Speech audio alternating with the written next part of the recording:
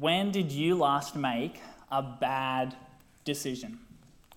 Recently, I was over at a friend's place for dinner, and as I'm making my way around the table, my eyes glance down and they land on the King Cobra hot sauce.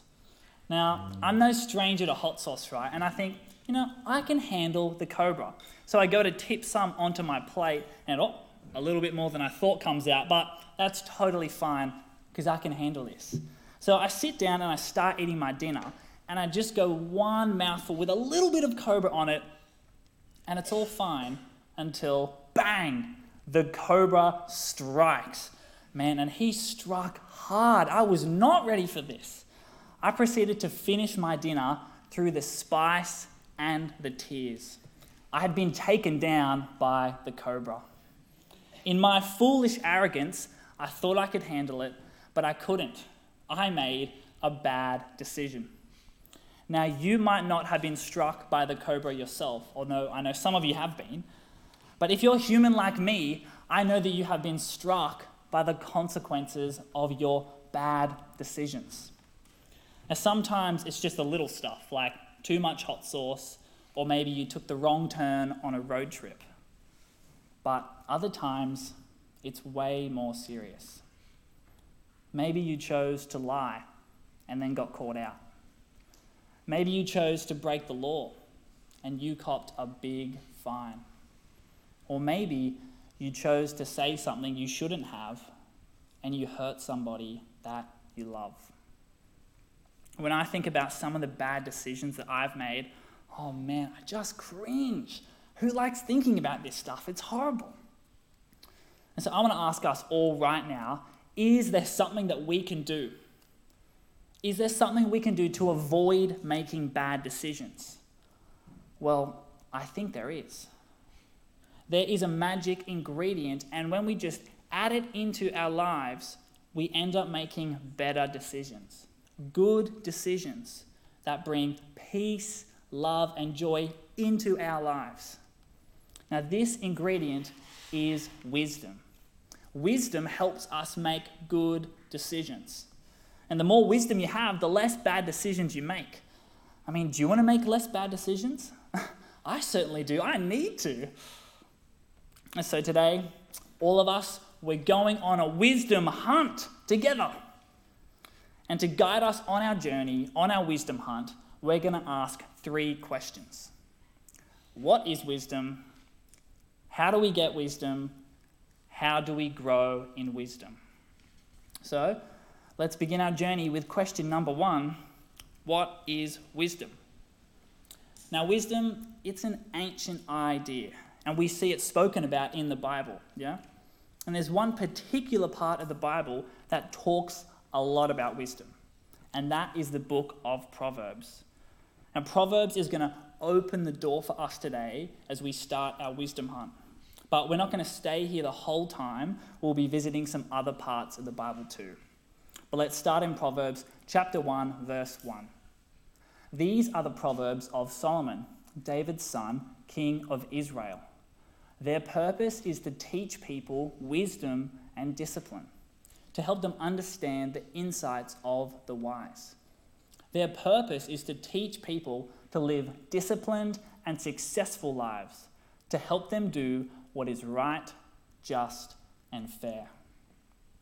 Proverbs tells us what it's on about right from the start. Proverbs wants to teach us wisdom. Why? So we can do what is right, just, and fair, so that we can make better decisions.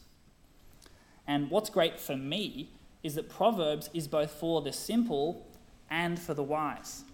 Have a look in verse 4. These proverbs will give insight to the simple, knowledge and discernment to the young. But verse 5, let the wise listen to these proverbs and become even wiser. Let those with understanding receive guidance. So no matter where you're at in life at the moment, whether you're 6 or 60, Proverbs has wisdom for you today. And now that Proverbs has opened the door for us, well, we need to answer our first question. What is wisdom? Wisdom is understanding how your world works and how to live in it.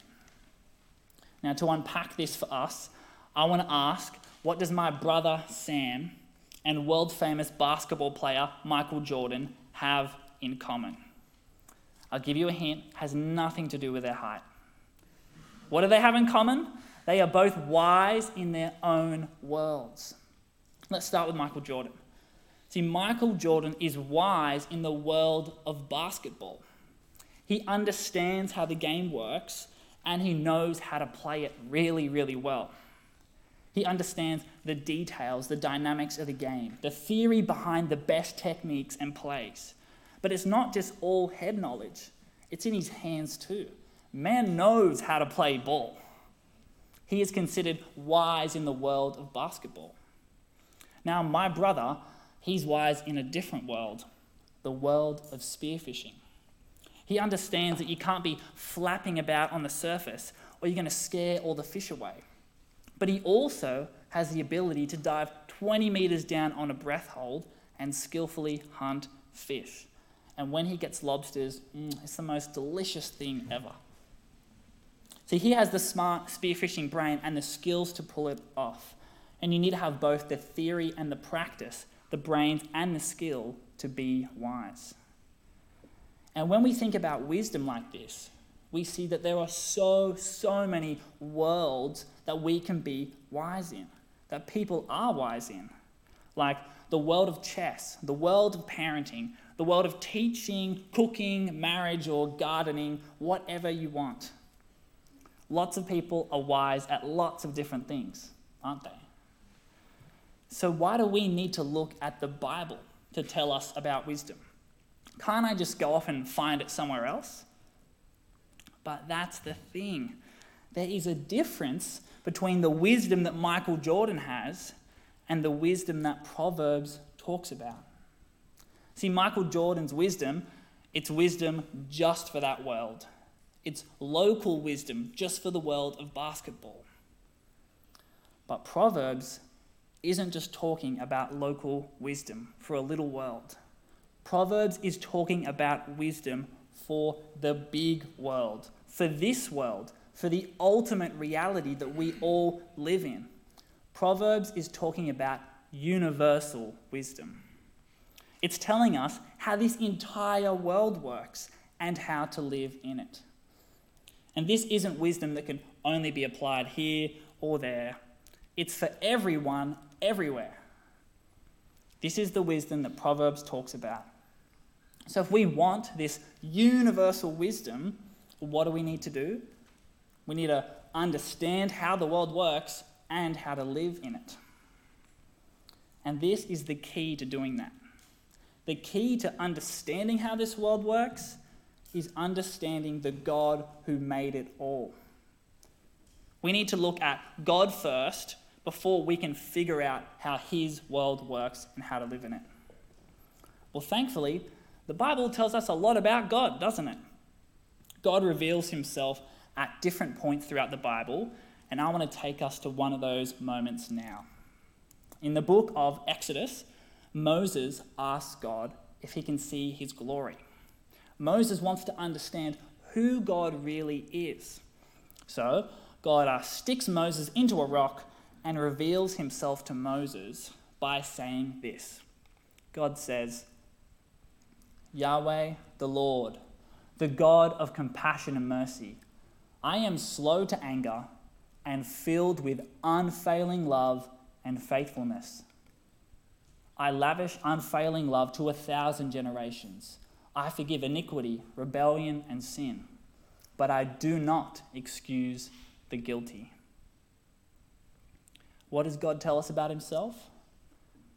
God is full of unfailing love and faithfulness. God's unfailing love means that he isn't fickle or flaky. He is full of committed, gracious love. And God's faithfulness means that he won't break his promises. He is full of justice and truth. And this is who our God is.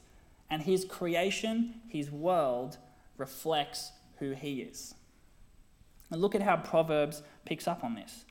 In chapter 3 it says, "Let not steadfast love and faithfulness forsake you. Bind them around your neck. Write them on the tablet of your heart. Then you will find favor with both God and people, and you will earn a good reputation." What is this proverb saying? This proverb is telling us that people who are loving and faithful, well, they earn a good reputation. Well, when we look at this and we think, are you kidding me? Of course that's the case. That just makes sense. But I want to ask, why does this happen? What happens because God has stitched his character, he has woven his character into his creation, into us. His character is woven into the very fabric of this reality. This world runs on God's love and faithfulness. The reason that humans love, the reason we love faithfulness, truth, and justice is because a loving and faithful God created this world, and he created us. And his creation reflects who he is. But hold on a minute. If God is loving and faithful, and his creation reflects that, then why doesn't my life reflect this? If I love to be loved, why do I fail to love others? If I love truth and justice, then why do I fail to uphold it? And actually, when I take an honest look around at this world, at the world that God made, it doesn't perfectly reflect who he is. This world is broken. And there's a reason for that. The world is broken because of our sin. Our sin, our rejection of God, is why the world is broken. And it's why we make bad decisions.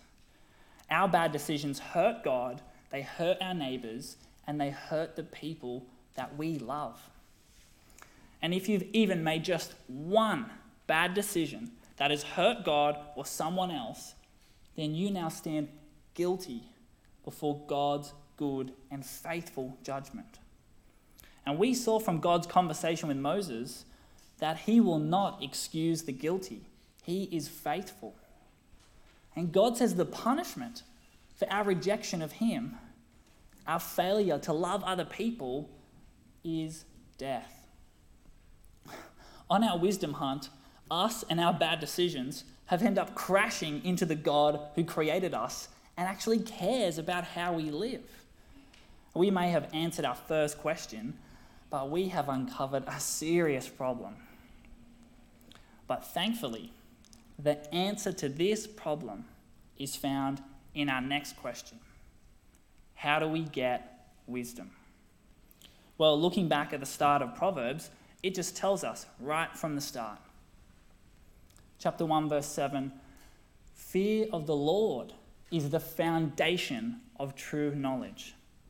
And in chapter 9, we read this rephrased, and you might have heard this before, "The fear of the Lord is the beginning of wisdom." Well, how can we get wisdom? Well, it looks like our foundation, our beginning, starts here. Wisdom begins with the fear of the Lord. Now, in these verses, the word fear doesn't just mean scared or terrified. It's not the kind of feeling you get when you're home alone with the lights off and you hear a screeching noise come from under your bed. That is just terrifying. That is horrible. And that's not the fear that Proverbs is talking about here. Instead, it's better to think about fear as a sense of awe, submission, and respect of who God is. For the ancient Israelites, well, this wasn't hard to do because they knew who this God was.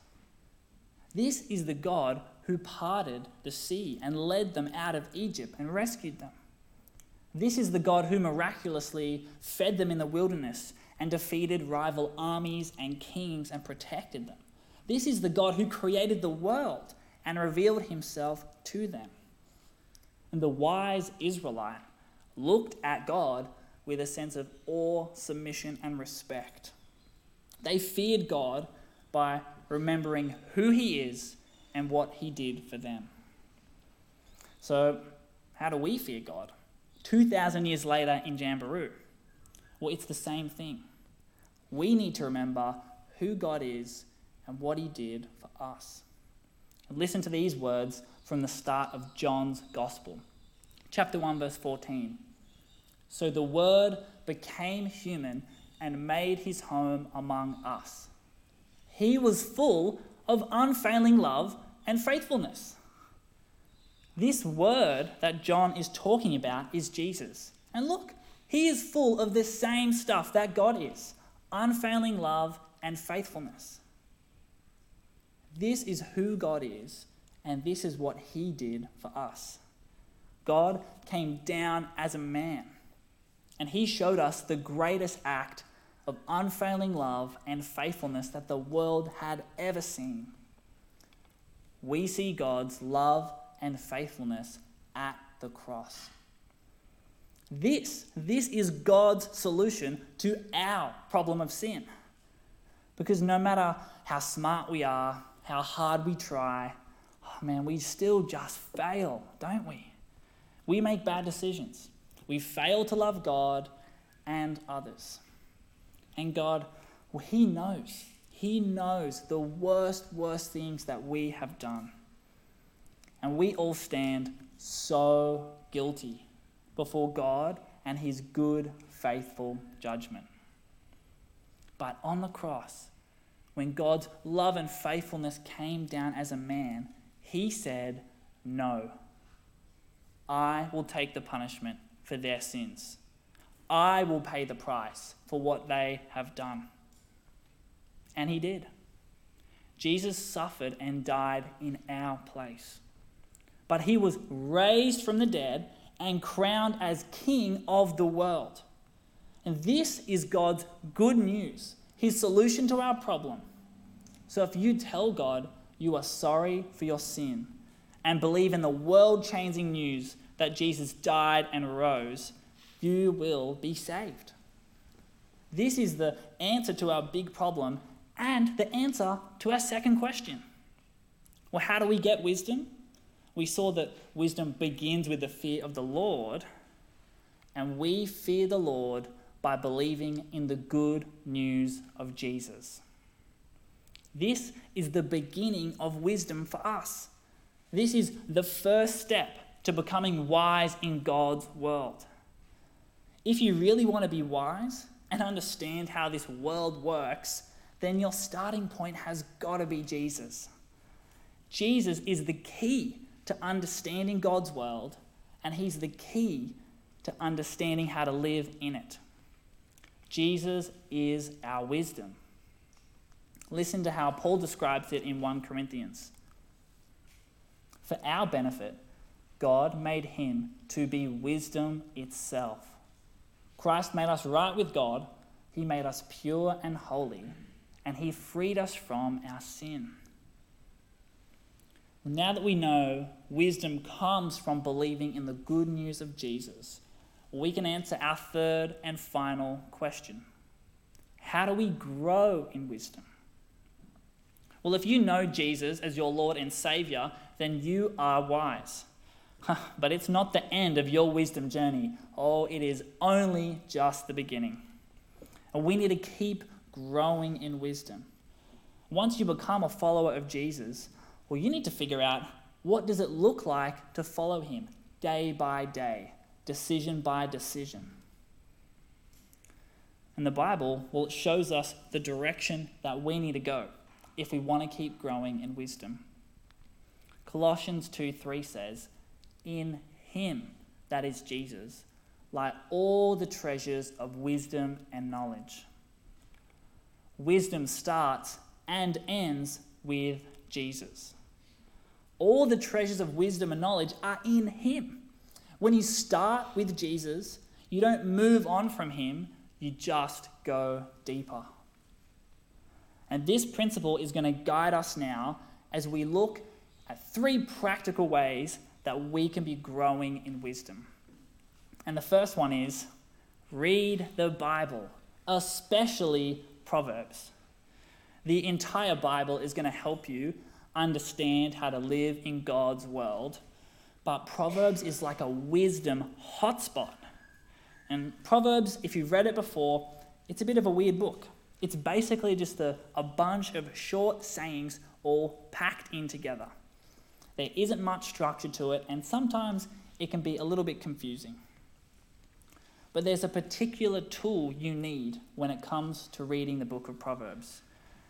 And although I would love to, I don't want to go on a deep dive now and walk us through what it looks like to read Proverbs and to unpack a proverb. But I do just want to give us this basic tool that we can use to understand the book a bit better. We need to remember wisdom starts and ends with Jesus. He's the reason that we care about this book in the first place, so we need to read Proverbs with our Jesus glasses on. These are the best glasses I can do with my hands while holding the clicker. We need to read Proverbs with our Jesus glasses on. Without them, Proverbs is going to remain a mystery.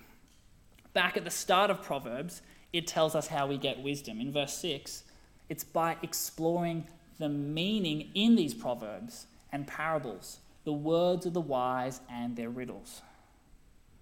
You get wisdom by drawing out the meaning within a proverb.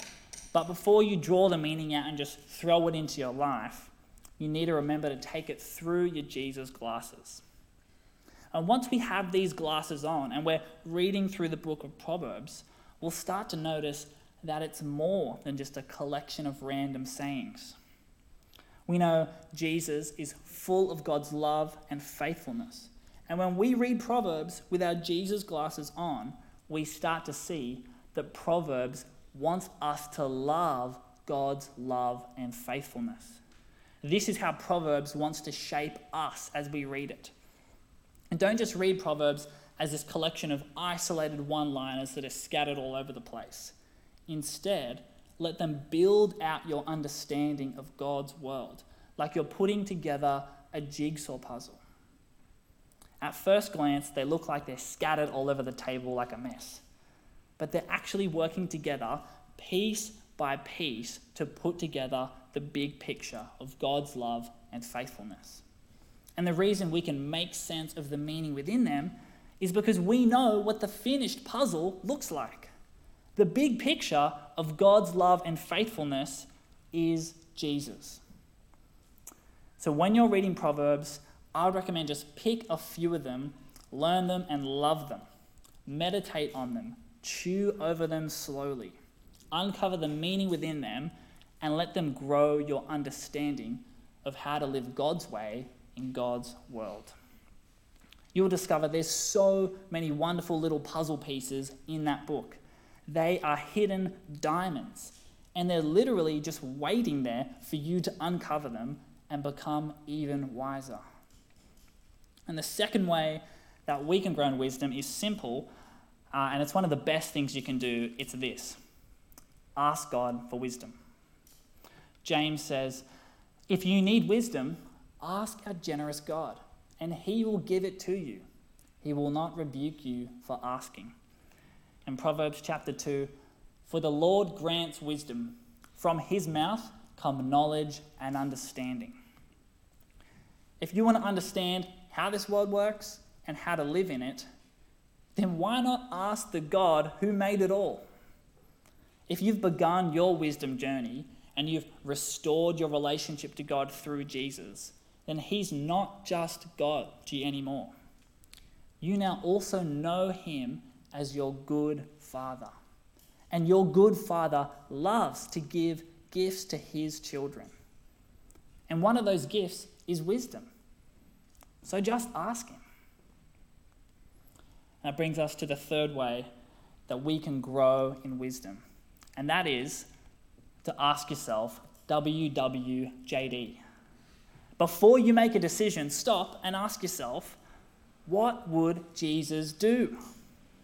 This question is when rubber hits the road. It's when theory and head knowledge becomes practice. It really makes you think. I don't know if you've asked yourself this question before, but it can be a game changer. When you're frustrated with your family, ask yourself, what would Jesus do? If you see someone is having a hard time at church or school or work, ask yourself, what would Jesus do? If you want to see more people in your life put their trust in Jesus, then ask yourself, what would Jesus do?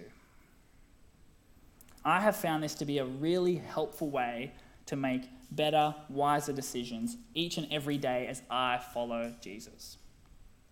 Now, those are just 3 practical ways that we can be growing in wisdom as we continue to look at Jesus, our wisdom, and our salvation. And now, guys, this brings us to the end of our wisdom hunt, because we've answered all 3 of our questions now. We know what wisdom is, we know how to get it, and we know how to grow in it. God's wisdom isn't just a secret ingredient we sprinkle into our lives to make them better. God's wisdom is a person, and he saves us from our sins. Listen to Jesus' words here, Matthew 7. Anyone who listens to my teachings and follows it is wise, like a person who builds a house on solid rock. Though the rain comes in torrents, and the floodwaters rise, and the winds beat against that house, it won't collapse, because it is built on bedrock. But anyone who hears my teaching and doesn't obey it is foolish, like a person who builds a house on sand. When the rain and floods come, and the winds beat against that house, it will collapse with a mighty crash. No one can sit on the fence when it comes to Jesus. In Proverbs, it paints the same picture. There's only 2 ways that you can live. Your house, your life is either built on the sand or on the rock. And what decision have you made? You need to ask yourself today, what am I building my life on? Ignoring Jesus' words here is the worst decision that you could make. If you ignore him, then you will pay the price for your sin. Build your house on the rock and put your trust in Jesus, so you can know and be with the God of unfailing love and faithfulness forever.